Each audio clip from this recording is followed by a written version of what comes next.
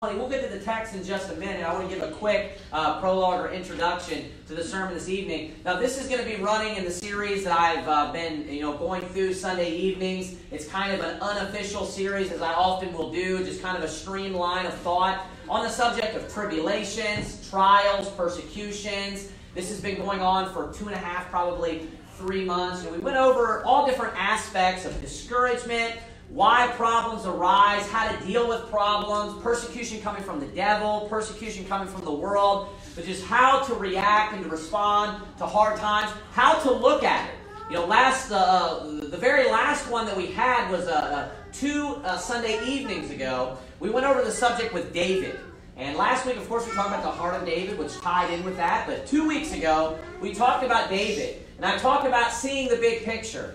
And how oftentimes we don't realize that all of the blessings that the men of God of the Old Testament received were balanced out or were countered with a lot of negative. David is a man that we think of being blessed mightily, but we also forget that David was a man that had more problems and trials and tribulations than probably any other person in the entire Bible. He's a man after God's own heart. He's a very godly man. He's a better man than probably any man that was in the entire Old Testament. But he was a man that had more trouble, trials, tribulations, persecutions, and problems than any other person in the Bible. Now, oftentimes people react in different ways to this. Michaela, give me some water, please. People will respond and react, and they'll view their life and their problems in different types of ways. Now, sometimes you have those out there that preach the prosperity gospel, that if something bad is happening in your life, well, then you must be doing something wrong. You have to be doing something wrong. And they have these two, sides here that you have to be on, which that's false. That's not true. We know that the Bible teaches that all that will live godly in Christ Jesus shall suffer persecution. So everyone that lives godly will go through persecution. There is no one that is exempt to this. There is no one that is excluded from this. Anyone who lives a godly life is going to suffer persecution. Without a doubt, it's going to happen. So we can see that there are lies that are in this prosperity gospel, that everything will be perfect in your life. You'll never have any problems or trials, right? But also, sometimes it can be that we can be going through trials and tribulations, not because we're living godly, sometimes because we're living ungodly. Sometimes we need to have the attitude, and I spoke about this a couple of weeks ago as well, Lord, is it I? Is there something that I am doing? These are all different things that may be going on in our life. It may be caused by the devil. It may be caused by persecution from the world because we're living a godly life. There are many different reasons that problems and trials and tribulations can come into our life. These are just some of them. And I'm going to be talking about another reason why these types of things can come into our life. The title of the sermon and the subject I'm going to be preaching on this evening is God May Want You to Lose. God may want you to lose. Now, I want to begin by saying this. God may want you to lose, yes. God may want you to lose a battle. But God does not want you to lose the Lord. God will want you sometimes to lose battles in your life. God will want, troubles and trials and tribulations to come in your life sometimes, to go through hard times. And it's true, and I'm going to show you this from Scripture, that this is true. God may want you to lose. Now, of course, ultimately, and I'll go ahead and give you the conclusion now of all problems and trials and tribulations that happen to the Christian. Ultimately, all things work together for good, to them that love God, to them who are the called according to His purpose. So if God allows something to happen to us, if we look at the big picture, for whatever reason, if He allows it, if it's persecution, He allows it. If it's the devil that's hurting us, and He allows it. If it's because of our sin, and He allows it, that's His punishment, right? He wants there to be good that comes out of it at the end. He wants there to be a positive. Yes, there is a present day negative. There is a punishment or a chastisement possibly, or maybe a persecution. But in the end, God wants us to come forth as gold. In the end, God wants to purify us, and He wants us to be better at the end of the trial, at the end of the tribulation, than we were at the beginning. So there are cases where there's nothing going on. It's not persecution from the devil. It's not anything like that. God just wants you to lose sometimes. God just wants you to go through a hard time. I'm going to be looking at here in just a minute. We're going to get into some of the things, of why this is so and why God does this in the Bible. I want you to look with me at Judges chapter number 20. I want you to look at verse number 11. Notice what happens here in your Bible. Judges chapter number 20, verse number 11.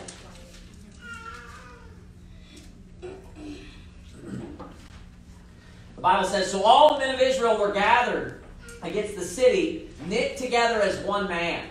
And the tribes of Israel sent men through all the tribe of Benjamin, saying, what wickedness is this that is done among you? Now therefore deliver us the men, the children of Belial, which are in Gibeah, that we may put them to death and put away evil from Israel. But the children of Benjamin would not hearken to the voice of their brethren, the children of Israel. But the children of Benjamin gathered themselves together out of the cities unto Gibeah to go out to battle against the children of Israel. And the children of Benjamin were numbered at that time out of the cities 26,000 men that drew sword, beside the inhabitants of Gibeah, which were numbered 700 chosen men. Among all this people there were 700 chosen men left-handed. Every one could sling stones at a handbreadth and not miss. And the men of Israel beside Benjamin were numbered 400,000 men that drew sword. All these were men of war. And the children of Israel rose and went up to the house of God and asked counsel of God, and said, which of us shall go up first to the battle against the children of Benjamin? And the Lord said, Judah shall go up first. And the children of Israel rose up in the morning and encamped against Gibeah. And the men of Israel went out to battle against Benjamin. And the men of Israel put themselves in array to fight against them at Gibeah. And the children of Benjamin came forth out of Gibeah and destroyed down to the ground of the Israelites that day 22,000 men. And the people, the men of Israel, encouraged themselves and set their battle again in array in the place where they put themselves in array the first day.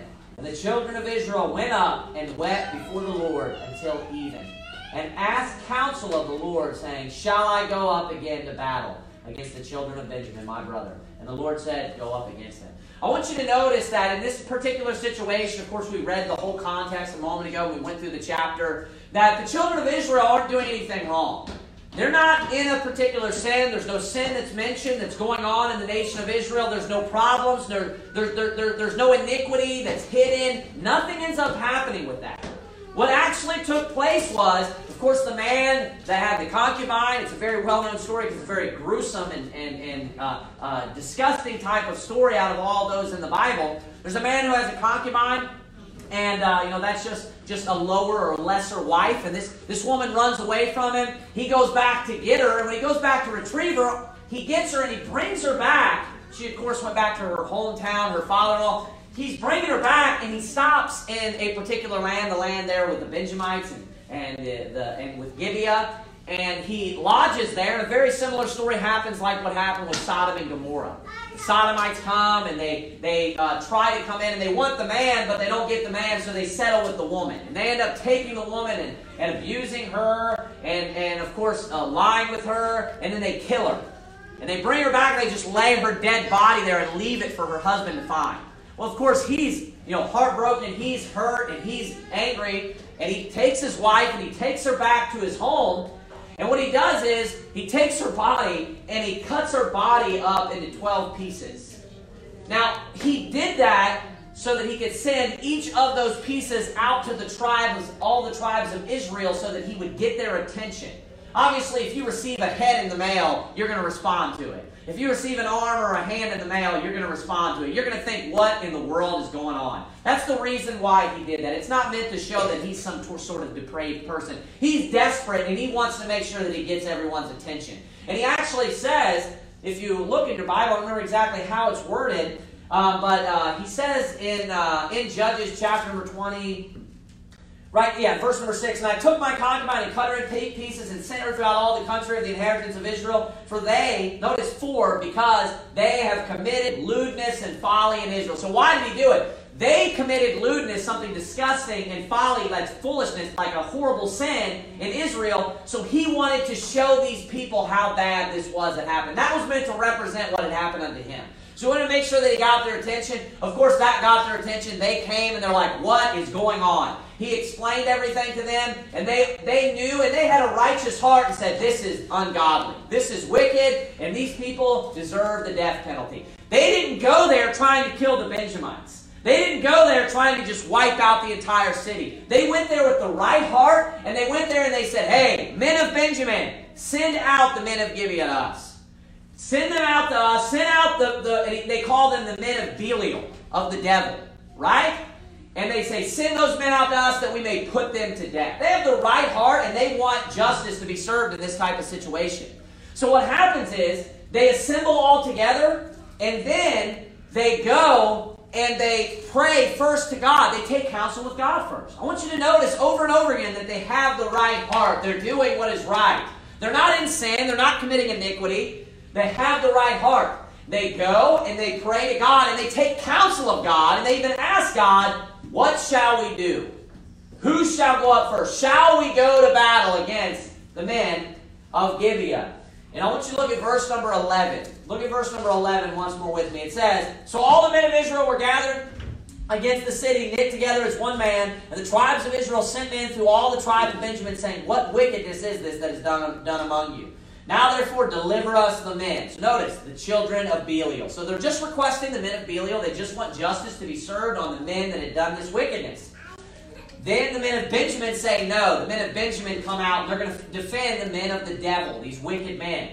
Then verse number 18, and the children of Israel rose and went up to the house of God and asked counsel of God and said, which of us shall go up first to the battle against the children of Benjamin? And the Lord said, Judah shall go up first. Now, did God tell them to go forth to battle? Yes, He did. And He specifically said, even answered who should go up first to battle. And who did He say? He said Judah. Now, of course, I believe in an all-knowing God. The Bible teaches an all-knowing God. And God told them, even in spite of them not doing any wrong, in spite of them not doing any wickedness, God said, Judah shall go forth to battle. And what ended up happening? Look there in verse number 19. And the children of Israel rose up in the morning and encamped against Gibeah. And the men of Israel went out to battle against Benjamin. And the men of Israel put themselves in array to fight against them at Gibeah. And the children of Benjamin came forth out of Gibeah and destroyed down to the ground of the Israelites that day 20 and 2,000 men. I want you to notice this was a terrible loss. This was not a small defeat. If you read about battles and stuff, a lot of times it's a lot less than this. Notice it says 20 and 2,000 men. That is a lot of loss. That is a lot of fatalities in a battle. And who told them to go ahead and go forth to battle? God did. God said, they went and asked, and He said specifically, Judah. And He said, yes, you should go up, and Judah should go up first. You know what that tells me? God wanted them to lose. God is all-knowing. God knew what was going to happen, and He told them to go up anyways. And do you know what happened? They lost. So you can see God's character. We're going to see this more in the Bible. There are times in our lives, there are times in the Israelites' history, there are times in Christians' lives where God wants you to lose. Now, this is the last thing that you're ever going to hear some sort of, Joel Osteen type of preacher tell you. But these are things that we need to hear. We're going to be going through the book of Lamentations on Wednesday night. And the book of Lamentations is avoided, it's ignored many times. You know why? Because it's negative. Do you know why these types of subjects are ignored and why Joel Osteen would never make a statement in his life that God wants you to lose? It's because it's negative. And he wants to just tell you the things that tickle your ears. He wants to tell you only positive things, things that you want to hear, things that are going to make you feel good so you're going to keep coming back to him. Obviously, he has, an agenda of wanting money from people, so he's just going to keep trying to get you to come back for that reason. But these prosperity preachers, they stand up and they would preach to you and teach to you that God always wants you to win. That God always wants everything good to happen in your life, and that is not true. There are times when God wants you to lose. And you may be at a state in your life, you may be at later on, you may experience something many years later. You are going to be at times in your life, let me just say that, where God wants you to lose. Where God will want you to have a loss. God will want you to lose. It will be God's will that some sort of problem, trial, tribulation arises in your life. And it's God's will that it's going to happen. I want you to go to John chapter number 11. John chapter number 11. Now, of course, the Joel Osteen, they're just going to preach, just the tickling ears messages. But that's not always what we need to hear, because you know what ends up happening? The type of people that listen to a Joel Osteen, that listen to these prosperity preachers, that just tell them everything's going to be good in your life, those types of people are the ones that completely fall away from God if they're saved, or they just completely reject the God of the Bible and the Bible in general. when they actually start experiencing hardship and problems and trials, because they've been fed this false narrative and this unrealistic type of expectations for life and the Bible. The Bible is an extremely negative book because life is very, very negative. So you know what the Bible does? It braces you for life. And it guides us, and it makes sense of the problems in life, and the chaos and the confusion, and all the different things that we go through in our life. And it helps us to make it through these types of things. That's why it's so disheartening when you have somebody like a prosperity preacher just standing up there, and it's like he's just reading off, like out of a fortune cookie, one after the next. You will make a connection tomorrow that will change your life forever. That kind of retarded stuff. Just repeatedly, over and over again. Today will be the best day of your life. That sounds like a Joel Osteen sermon. But that's not life. So, there are times when God is going to want us to lose. There are times when God wants trials and tribulations to come in our life. Not because we're being persecuted. That's not the reason. Not because we've sinned. There are times where God just wants, for other reasons, God wants, and that's what we're going to go over. What are the reasons why? I'm going to give you, I believe, 3 reasons, maybe 4. I have to look at my notes here in a minute, but you'll find out. Why God wants us to lose. I want you to look at John chapter number 11, verse number 1. The Bible says, "Now a certain man was sick named Lazarus of Bethany, the town of Mary and her sister Martha. It was that Mary which anointed the Lord with ointment and wiped his feet with her hair, whose brother Lazarus was sick. Therefore his sister sent unto him, saying, Lord, behold, he whom thou lovest is sick." Now Lazarus, when you read on about this and you look at Lazarus and Jesus' relationship, Lazarus was very close to Jesus. Lazarus was not just a common man that followed Jesus. Lazarus was not just an acquaintance of Jesus. They were very close, and Jesus loved Lazarus deeply. They had a very close relationship. That's why she makes the statement there, "He whom thou lovest is sick." Look at verse 4. "When Jesus heard that, he said, This sickness is not unto death, but for the glory of God, that the Son of God might be glorified thereby." So right there, of course, we can see the general answer, one of the general answers of why problems may arise in our life, why we may lose, why God may want us to lose. It's the purpose of all things is so that God can receive glory. I'm going to get a little bit more specific here in a moment, but the overall reason, of course, is so that God can receive glory. God ultimately, through different avenues, through different ways, by you losing, can receive glory. Now, I want you to notice that he said, hey, this sickness is not unto death. Now, this was obviously a serious sickness. Of course, Lazarus ends up dying of it. So it was a serious sickness, and that's why Martha comes to him and tells him, hey, he whom thou lovest is sick. Why? Because she knows this is serious. My brother is possibly going to be dying. My brother is on his deathbed right now. And Jesus responding, talking about someone on their deathbed, he responds. Talking about Lazarus losing, he says, hey, it's okay. Because out of this is going to be glory brought to God. I want you to look at verse number 5. Keep reading verse number 5. "Now Jesus loved Martha and her sister and Lazarus. When he had heard, therefore, that he was sick, he abode 2 days still in the same place where he was. Then after that saith he to his disciples, Let us go into Judea again. His disciples say unto him, Master, the Jews of late sought to stone thee, and goest thou thither again? Jesus answered, Are there not 12 hours in the day? If any man walk in the day, he stumbleth not, because he seeth the light of this world. But if a man walk in the night, he stumbleth, because there is no light in him. These things said he, and after that he saith unto them, Our friend Lazarus sleepeth, but I go that I may awake him out of sleep. Then said his disciples, Lord, if he sleep, he shall do well. Now watch this. Howbeit, Jesus spake of his death, but they thought that he had spoken of taking of rest in sleep. Now, if you pay close attention to the story here, there was only one messenger that came to Jesus. And of course was Martha. And what was the message that Martha brought to Jesus? Lazarus is sick. Now, was there any message at that time that Lazarus had died? No. Never brought any message specifically that Lazarus had died. That's why Jesus' disciples were clueless.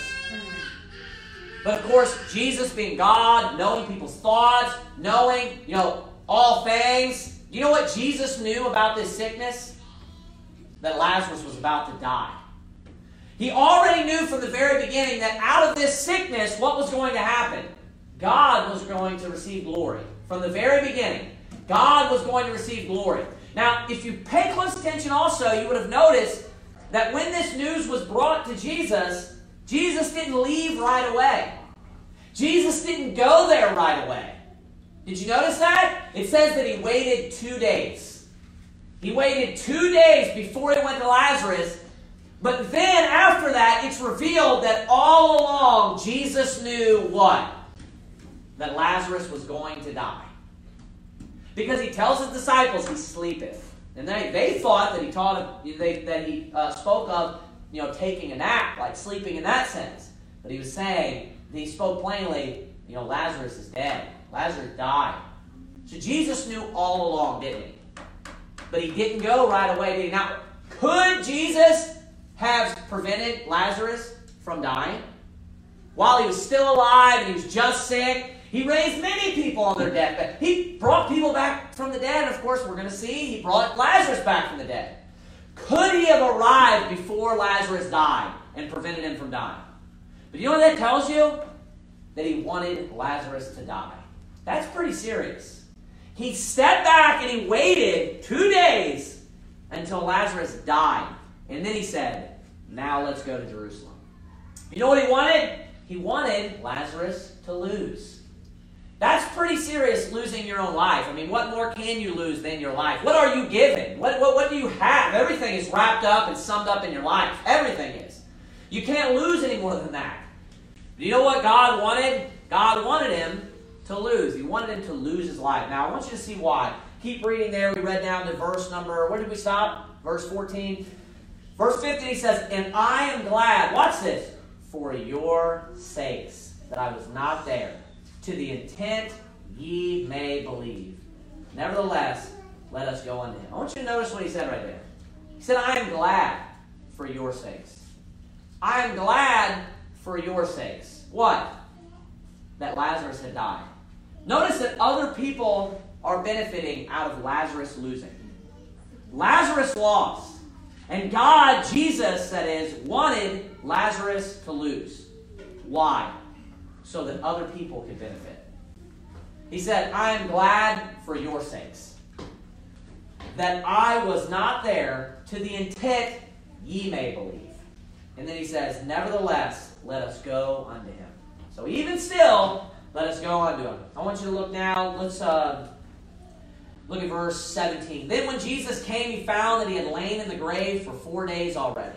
Now Bethany was nigh unto Jerusalem, about 15 furlongs off, and many of the Jews came to Martha and Mary to comfort them concerning their brother.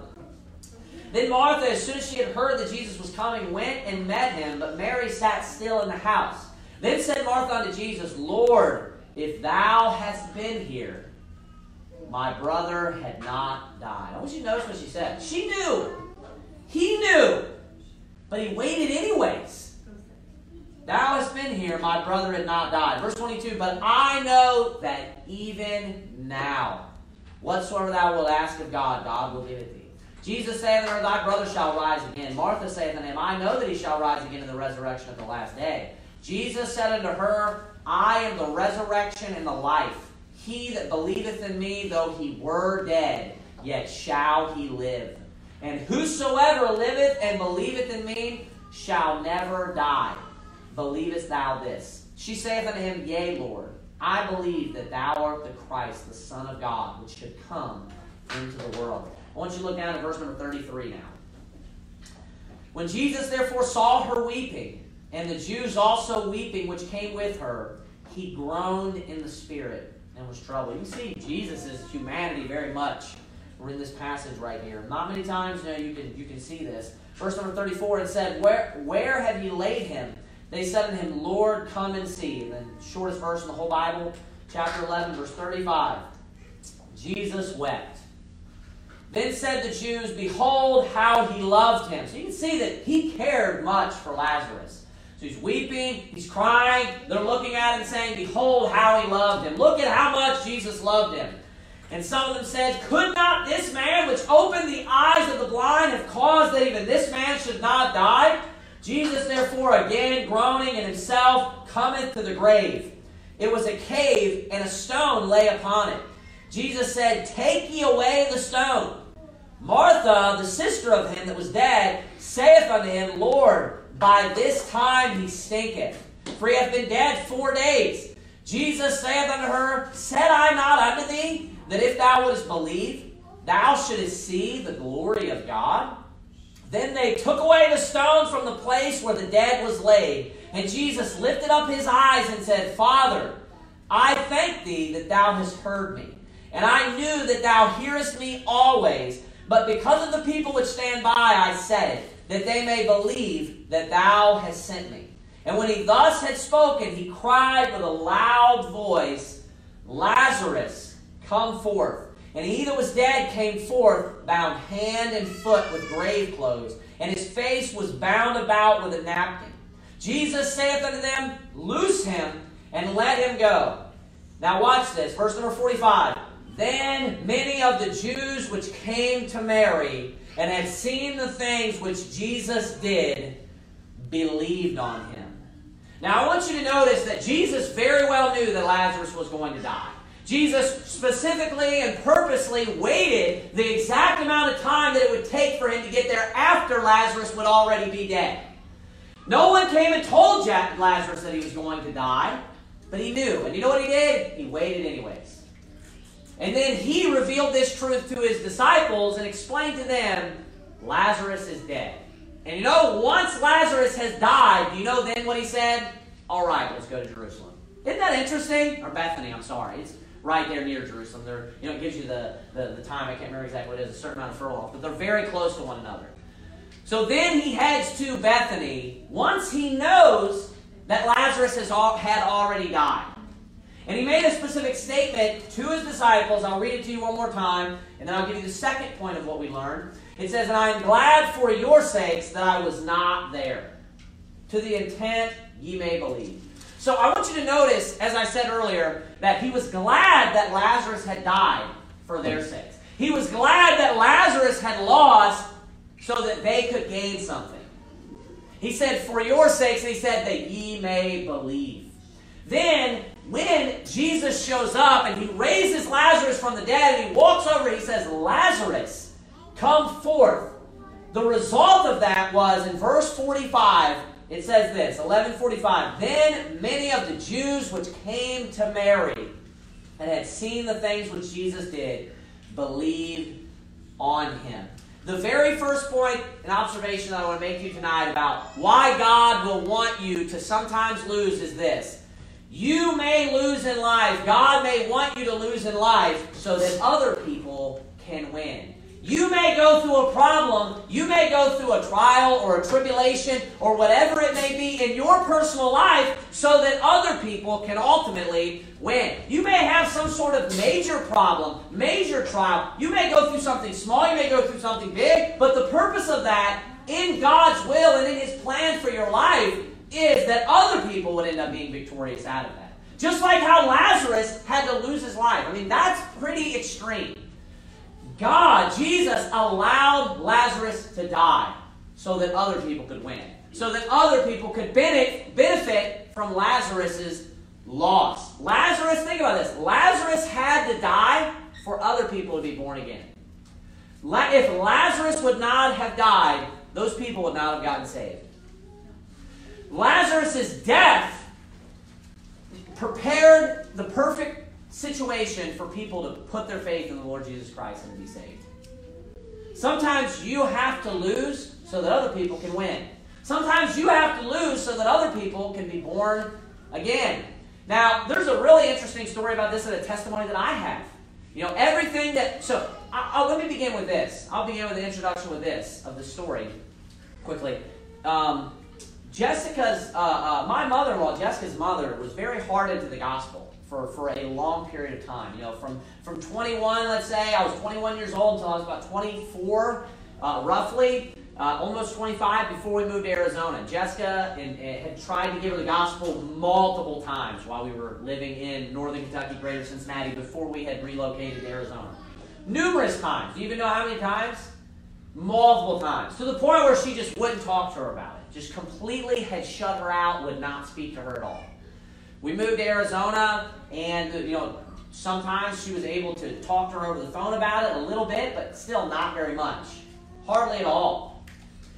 Then, of course, as everyone knows, everything happened in Arizona. And we unexpectedly had to move back to northern Kentucky.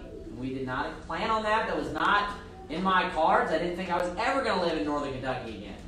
And we moved back to northern Kentucky, and during that period of time, Jessica built a relationship again with her mother a little bit. Where they were closer, they were talking more. And then, one time on a trip when they went to some sort of, what was it?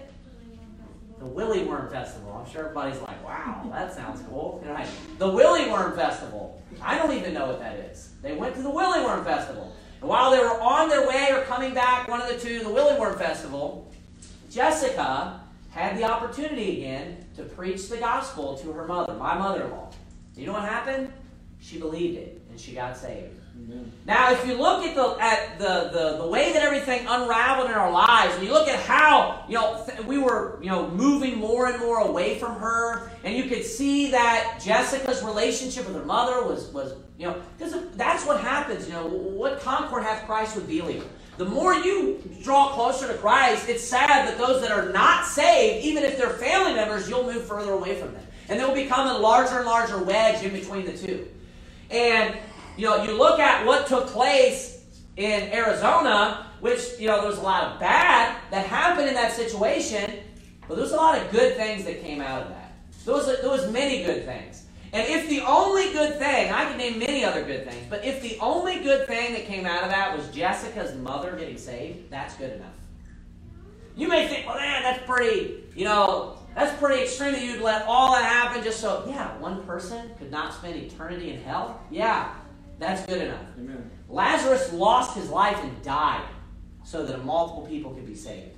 So that multiple people, he died. He lost his life so that people could be born again. There's multiple things. I grew closer relationships with many different people over that period of time. I got to meet many different people. I can't tell you how many people told me, it's terrible what happened, but I'm glad that this took place. We love the Faulkners to death. The Faulkners made a statement one time that, hey, we're really sad about what happened in Arizona, but I don't want this to sound selfish, but we're happy we got to know you guys, so well. And we got you guys, move back up here. We're going to spend so much time with you. Obviously, they were a blessing to us just as much as we were to them. I'm happy about that. So you know what ended up happening? We lost, but you know what? A lot of other people gained. We had major bad things happen. We had good things happen to us also as a result of that as well. But a lot of good ended up coming out of that for other people also. Just like Lazarus lost, Lazarus had to lose, and something very bad had to happen to Lazarus. Like I said, that's the most extreme example as you could possibly get. Losing your life is all you have. And what happened to other people? Other people were able to be saved. Other people were able to be born again. Because why? Because Lazarus lost. So notice that point number one is you may lose so that other people may gain. You may lose so that other people may gain. I want you to go to John chapter number 9 and give you another example of this. And give you two other points back to back. John chapter number 9. John chapter number 9, verse number 1. And as Jesus passed by, he saw a man which was blind from his birth. And his disciples asked him, saying, Master, who did sin, this man or his parents, that he was born blind? Sounds like Job's friends, right? Or, Joel Osteen, just like we were talking about a minute ago. Verse 3, Jesus answered, Neither hath this man sinned nor his parents. Now watch this. But that the works of God should be made manifest in him. I must work the works of him that sent me while it is day. The night cometh when no man can work. We just sang the song that comes from that verse, by the way. That's where that song comes from, you know that. But I want you to notice what he said. He tells you, he says, the disciples asked, who did sin that this man was born blind? Was it his sin or his parents? Which is an odd question because it's like, Did God foresee his sin? Are they getting into Calvinism here? Did God foresee his sin, some horrible sin that he would do, and then God cursed him to be blind for the rest of his life? Right? But, because he said born blind, that he was born blind. So they're trying to, they're having this attitude that basically is webbed into this series of why is this happening to me? That would have been a good title if I would have forethought that a little bit better. You know, why is this happening to me? And all the different reasons why you can have these problems, devils, persecuting you, the world persecuting you, all these different things, right? And they're assuming the one option that so many people do. It's his sin. And Jesus is like, no, it has nothing to do with that. He didn't do anything wrong. Nobody did anything wrong. That's not the problem here. It's not anything like that. It's not persecution. It's not the devil. It's nothing like that. You know the only reason? That God would be glorified. So that the works would be done in him. He says this, neither has this man sinned nor his parents, but that the works of God should be made manifest in him. Point number 2 is, you may lose just that somebody else might be edified. You may lose so that somebody else may be edified.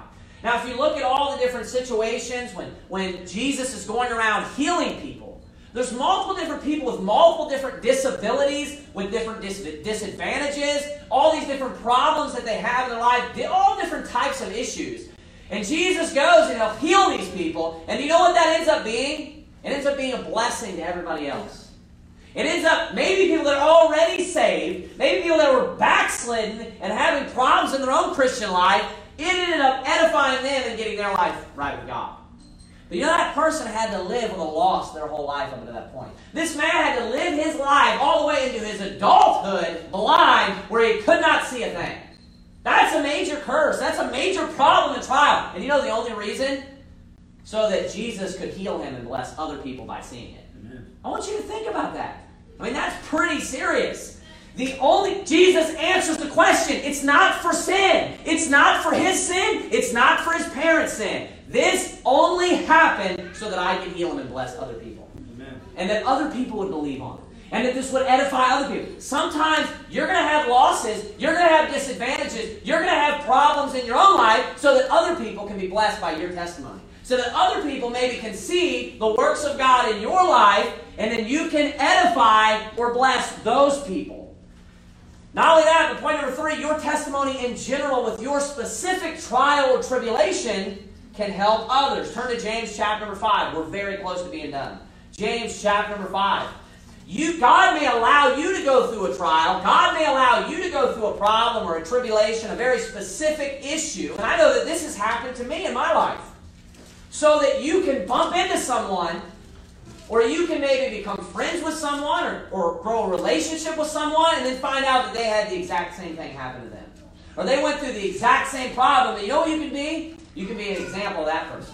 That could be the reason why God allows bad things to happen to you. That could be the reason why God wants you to lose. You know, it's a pretty powerful thought thinking God wants you to lose. To the extent of being blind your whole life. To the extent of losing your life. But you know what? You have to lose so that other people can gain.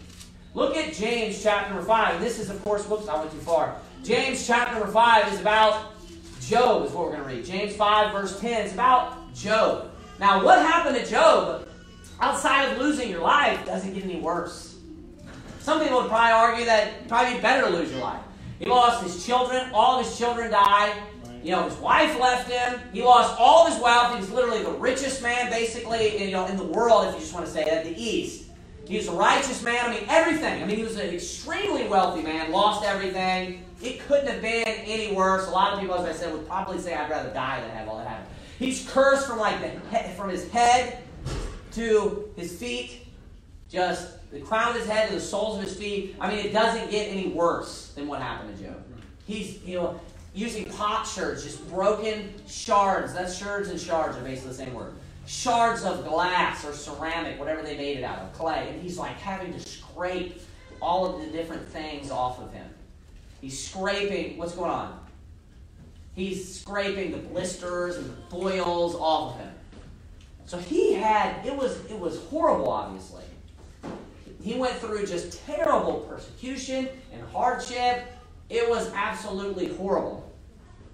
But do you know why why that happened? Let me ask you this. Was it because he was living such a godly life and he was receiving persecution just randomly? No, that's not the reason why. Ultimately, when you read the story, God offers Job to the devil. God's the one that brings Job up. God actually says it to Job. God says it to the devil. God actually says Job to the devil. The devil explains to him, hey, God asks him, like, from whence comest thou? And he's like, from going to and fro in the earth and from walking up and down in it. That's the statement that comes from the book of 1 Peter, where it tells you that the devil, that your adversary, the devil, walketh about as a roaring lion, seeking whom he may devour. So God understood what that meant. I'm looking for somebody to destroy. And you know what God says? Hast thou considered my servant Job? The devil didn't even think about it. The devil didn't even bring him up. So do you know what that means? God wanted those things to happen to Job. I don't care if atheists try to get a hold of that. I don't care. This is how God operates sometimes. And people will even try to look at that. Well, God, yeah, you're right. God wanted Job to lose. Sometimes God wants people to lose. Do you know why God wanted Job to lose? Do you know how many millions of people, billions of people have been going through hard times and afflictions and Christians that have sat down and just read the book of Job because of the problems they're going through?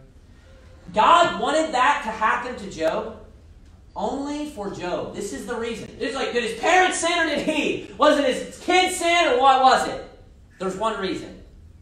Because God wanted Job to be an example to every Christian that sat down to read the Bible from then going forward. None of those. It's so that he could be an example to all other Christians. That's the reason why. Look at James chapter number 5. I want you to look at verse number 10. James chapter number 5, verse number 10. Take my brethren the prophets who have spoken in the name of the Lord for an example of suffering, affliction, and of patience. Behold, we count them happy which endure. Ye have heard of the patience of Job, and have seen the end of the Lord, that the Lord is very pitiful and of tender mercy. I want you to notice, what did he tell you right there? He wants the Holy Spirit writing, he tells you why Job is in the Bible. He's talking about enduring and needing patience and going through affliction. You know what he says? You know what would help you? Read the book of Job. That's what he's saying. Do you know what will help you get through these problems? Read about Job. Do you know why all of that happened? Hast thou considered my servant Job? God wanted Job to lose. God wanted bad things to happen to Job. Just like Jesus wanted Lazarus to die. He wanted to wait until Lazarus died. Just like God wanted the children of Israel, when they went forth to battle against the Benjamites, to lose. He said, go forth. And he said, Judah shall go first. And you know what happened? They lost. And thousands of people died. Sometimes God wants you to lose. Why? Sometimes you have to lose so that you can help other people. Sometimes you have to lose so that other people can be born again. So other people can get saved. Sometimes you need to lose in your life so that you can edify other people. And other people can maybe get back into serving the God. Get back into serving God and get back into the Christian life and fighting the Christian life.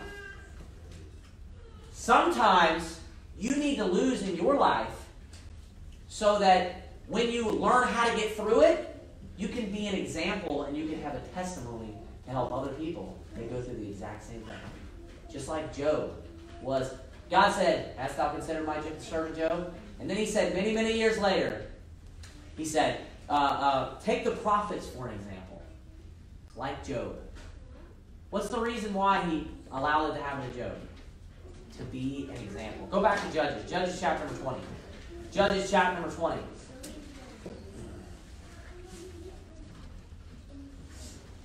Joshua, Judges.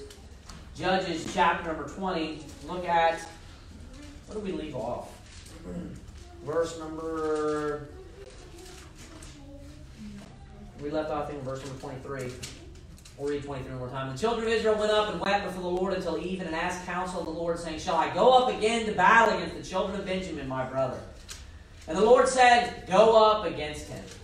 And the children of Israel came near against the children of Benjamin the second day. I want you to notice the second day.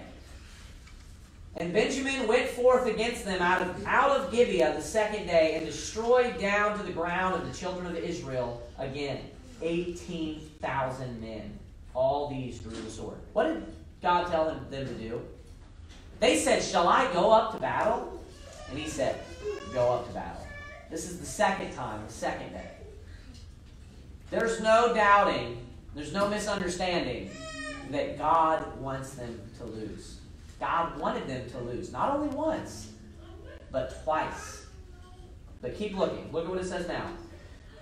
Verse number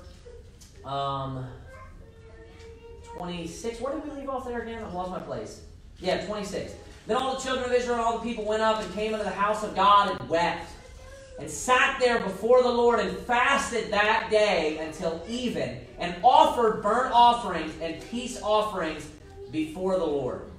And the children of Israel inquired of the Lord, for the ark of the covenant of God was there in those days. I want you to notice in verse number 26, so all the other things were so that other people would benefit, right? It was so that other people could get saved.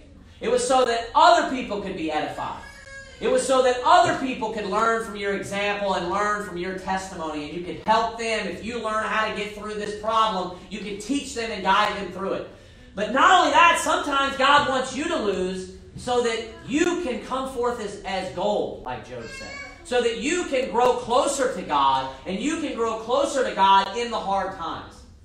You know, the Bible talks about repeatedly, David talks about, and it's almost verbatim quoted like 5 times, where it says, seek the Lord in a time of trouble, or in the time of trouble.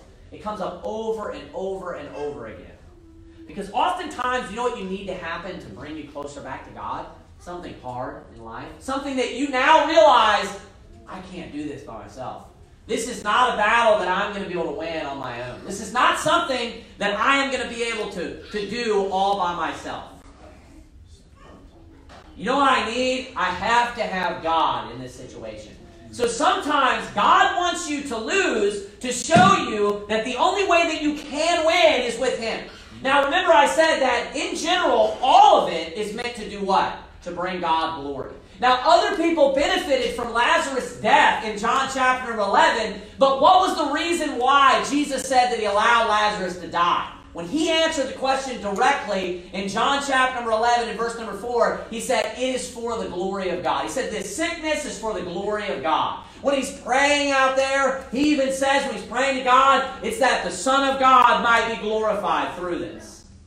So sometimes, yes, it's for other people, point 1, point 2, point 3. We need to think about others first. But sometimes it's also for yourself, so that when you lose, you can now understand and know, hey, I can't do this by myself. And it causes you to depend upon the Lord more. It causes you to seek God's face and to grow closer to God. And you know what you end up doing? You end up realizing, I can't do this without God. You know what you do? You end up growing so close to God in a relationship that you can keep throughout your life. You grow closer to God than you had ever been before. Yeah. You come through as gold. Like Job said, and he understood the situation, and Job even said, he said, you know, after these problems and these trials and these tribulations, what's going to end up happening is I'm going to come out like gold. I'm going to be a better person than I was before. I'm going to be a better Christian. I'm going to know God. I'm going to love God. I'm going to trust God more than I did before. What you need to do is you need to be in situations sometimes that humble you and help you to realize, like, I can't do this. I can't do life without God. I can't make it through anything without God. And do you know what happened here in verse number 26? The men of Israel cried to God like they had never cried to God before. They wept before God like they had never wept before God before. They prayed to God, and they trusted God and beseeched God like they had never done it before. Do you know why? Because they had lost. Do you know the reason why? They had to lose first. Verse 26, then all the children of Israel and all the people went up and came unto the house of God and wept, and sat there before the Lord and fasted that day until even. Notice they're fasting, they're praying, they're seeking the face of God like they had never sought the face of God. And you know what it took to do that, to bring them that close to the Lord? God wanted them to lose because He wanted to have a closer relationship with them. Because He loved them and He wanted to know them more. He wanted to have a better relationship. He wanted to know them more, and he wanted them to know him more. That's why God wanted them to lose. Look at verse number 27. And the children of Israel inquired of the Lord, for the ark of the covenant of God was there in those days. And Phinehas, the son of Eleazar, the son of Aaron, stood before it in those days, saying, Shall I yet go again out to battle against the children of Benjamin, my brother, or shall I cease? And the Lord said, Go up, for tomorrow I will deliver them into thine hand. And Israel set liers in wait round about Gibeah. Now notice this time when he told them to go up, he made this statement. He said, Go up, for tomorrow I will deliver them into thine hand. You know what they knew when they won this battle? God did it. So you know who ended up receiving the glory? God did it. That's the only difference. When you read the statements, you know what he says there the first two times?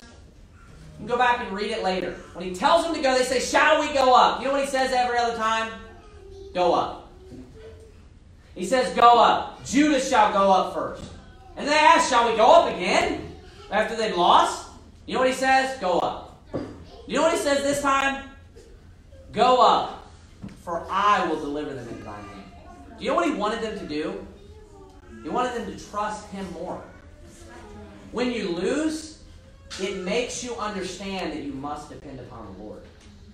When you go through these problems and you're not able to do it on your own, now the next time you're like, obviously, I already know I can't do it. So the only way that it's going to happen is if God does it for me. If God is the reason why I'm victorious. And you know what ends up happening? It pleases the Lord because that's what he wants and that's what he desires, is so that he can receive glory. And then it goes on, the children of Israel went up against the children of Benjamin on the third day. I want you to notice that these happened in days. First day, second day, third day. Back to back to back. That's important because I want to give you some typology in just a moment, a picture. And the children of Israel went up against the children of Benjamin on the third day and put themselves in array against Gibeah as at other times. The children of Benjamin went out against the people and were drawn away from the city, and they began to smite of the people and kill as at other times. And the highways, of which one goeth up to the house of God, and the other to Gibeah in the field, and about 30 men of Israel. And the children of Benjamin said, They are smitten down before us as at the first.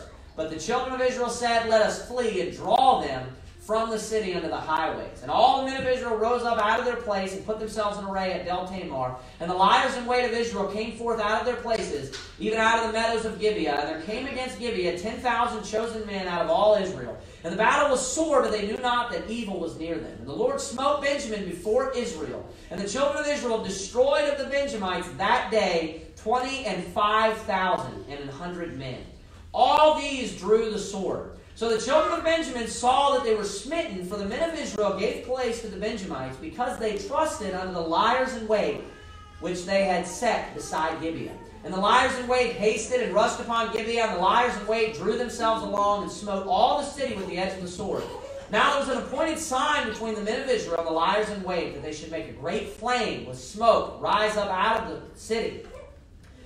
And when the men of Israel retired in the battle, Benjamin began to smite and kill of the men of Israel about 30 persons. Only 30 people this time died. For they said, Surely they are smitten down before us, as in the first battle.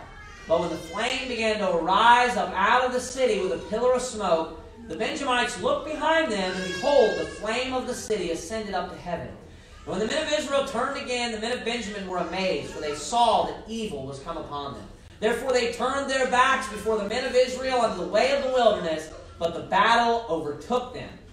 And them which came out of the cities they destroyed in the midst of them. Thus they enclosed the Benjamites round about, and chased them, and trode them down with ease over against Gibeah toward the sunrising. And there fell of Benjamin 18,000 men. All these were men of valor.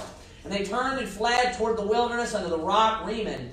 And they gleaned of them in the highways 5,000 men, and pursued hard after them unto Gittim, and slew 2,000 men of them, so that all which fell that day of Benjamin were 20 and 5,000 men that drew the sword. All these were men of valor. But 600 men turned and fled to the wilderness unto the rock Rimmon, and abode in the rock Rimmon 4 months. And the men of Israel turned again unto the children of Benjamin, and smote them with the edge of the sword, as well the men of every city as the beast. And all that came to hand, also they set on fire all the cities that came to. I want you to notice now, the third time they go up, what took place? they were victorious, and they won. But the very first 2 times, just like the third time, God told them to go up. You know what that tells you? God wanted them to lose. Now, did He want them to lose in the end? Of course not. He did not. Of course not. But the Bible tells us all things work together for good to them that love God, to them who are the called according to His purpose. Now, is that true in this situation with the Israelites? It is, isn't it? All things work together for good, right? Just like Joseph, with the famous, extremely famous statement that he makes when he faces his brethren in the end, in Genesis 50, he tells them, "You meant this for evil, but God meant it for good." You know, in that case, it was people trying to do something bad to him. In this case, God wanted them to lose. God may want you to lose sometimes in your life. God may want bad things to happen to you. God may want them to happen so that other people are benefit from them, so that other people can be saved. I mean, what is worth the soul of another person? You know, there's nothing that can value unto a person's soul. What can a man give in exchange for his soul? Saying nothing. There's nothing that you can exchange for it because there's nothing that's equal in value to it. God may want you to lose so that other people can gain, so that other people so that they can get saved. Maybe just so that another person could be edified, even maybe an already saved person, by by the works in your life and the disadvantage that you had, like the blind man. God may see the works that are done in your life, or maybe the works that you're able to do through God, even in spite of this disadvantage, and that may compel other people to get back into the fight. That may be a blessing to other people and edify other people to continue in their Christian life when they may have just ruined their Christian life and destroyed their Christian life. Not only that, thirdly, I just went blank, but I know I had another reason. Here it is. You may go through a specific trial or tribulation in your life, very specific, so that you can have that testimony, and there may be a person in your life that you may meet later on, that you can be an encouragement to, that you can teach and explain. You know, and I've done this multiple times in my life. Things that I went through and helped people and said, I've been through the exact same thing, and this is exactly what happened, and this is what I would have done differently, and this is what I wish I would have done, and this is what I did that was right, that I would do again. So God may be allowing you to lose so that you can make sure that other people win. And other people don't have to lose. God may be allowing you to lose so that you can be an example to 100 people. And stop 100 other people from losing. But so that they can win. So that you can teach them and help them to get through this. So that one loss equals 100 wins for other people. Of course, this takes a selfless attitude, and it can be sometimes difficult to accept. But you have to, you have to step back sometimes. You have to put other people above yourself. And that's, it's hard to do. I understand that, but if everyone's life is equal to one another, there's no person that's greater than another. If one person could lose so that 100 people could win, of course, then that would be the best decision. That would be the best thing that could happen. But not only that, fourthly, it's for yourself. It is for you as well, so that you can come forth as gold. So that you, without this trial, without this tribulation, you wouldn't have been as good of a person, as good of a Christian, had certain virtues and trials or patience that you've learned through tribulation. It makes you a better person. It's for you as well. I want to end with a really interesting typology real quick, and we are finished this evening. Notice there that those things happen back to back to back. It says the second day, and then it says, and the third day. Now, there's a significance of 3 days all throughout the Bible. And every time, how many days was Jonah in the belly of the whale? 3. Over and over and over again. I mean, you can point this out multiple times. Multiple times. There's a significance. Those first 2 days were loss. There was hopelessness. There was death. Like what? Like when Jesus was in the tomb. You see the 2 men on the road to Emmaus. Jesus is resurrected, but they're not aware of that. And he hides himself, and he comes to speak with them. And he asks them, what manner of communication is this that you have among one another? And they start to talk, and what type of attitude do they have? an attitude of loss, an attitude of hopelessness, an attitude of just sadness. We've lost. It's over. Right? Because that was what was going on during those 2 days. They thought that there was defeat. You know, those 2 days represent the time where Jesus Christ was dead. Those 2 days represent the time of loss, the time of hopelessness, the time of sadness. But then you know, the third day, you know what happened? He resurrected. He swallowed up death and victory. And this is also a picture of the Christian life, because our life is gone. It's dead, and we are hid in Christ. We may go through problems and trials and tribulations, and there's good that's going to come out of it, and we can just focus on the different points like I had just went through. But if we just look at the big picture, yes, there's going to be massive problems and trials and tribulations, and they're not going to end here. But do you know what ultimately is going to happen? There's going to be life at the end of the tunnel. There's going to be, hope at the end of the tunnel. Just like with the Israelites in the very third battle, what took place? Victory. Just like on the third day, what took place? Victory. And that's what those 3 battles, I believe, that was meant to also be a typology for the time when the Lord Jesus Christ was dead and then He rose again. There was life. There was, of course, blessing after that. And there's so many different types in the Bible. So we can learn so much from this. But sometimes, this is what you need to walk away with in your life. There's different reasons why bad things happen to you. And sometimes God just may want you to lose so that other people can gain. Sometimes He may want you to lose so that you can gain in the long run. Let's bow our heads and have a word of prayer. Heavenly Father, God, we thank you, dear Lord, for your word. We thank you so much for your wisdom that is beyond our mind and our comprehension. We love you. We thank you for this church. We thank you for all the children and the services today. We ask you to be with us and bless us, dear God, and be with the rest of the night. And bless AJ on his birthday. We love you. In Jesus Christ's name, amen.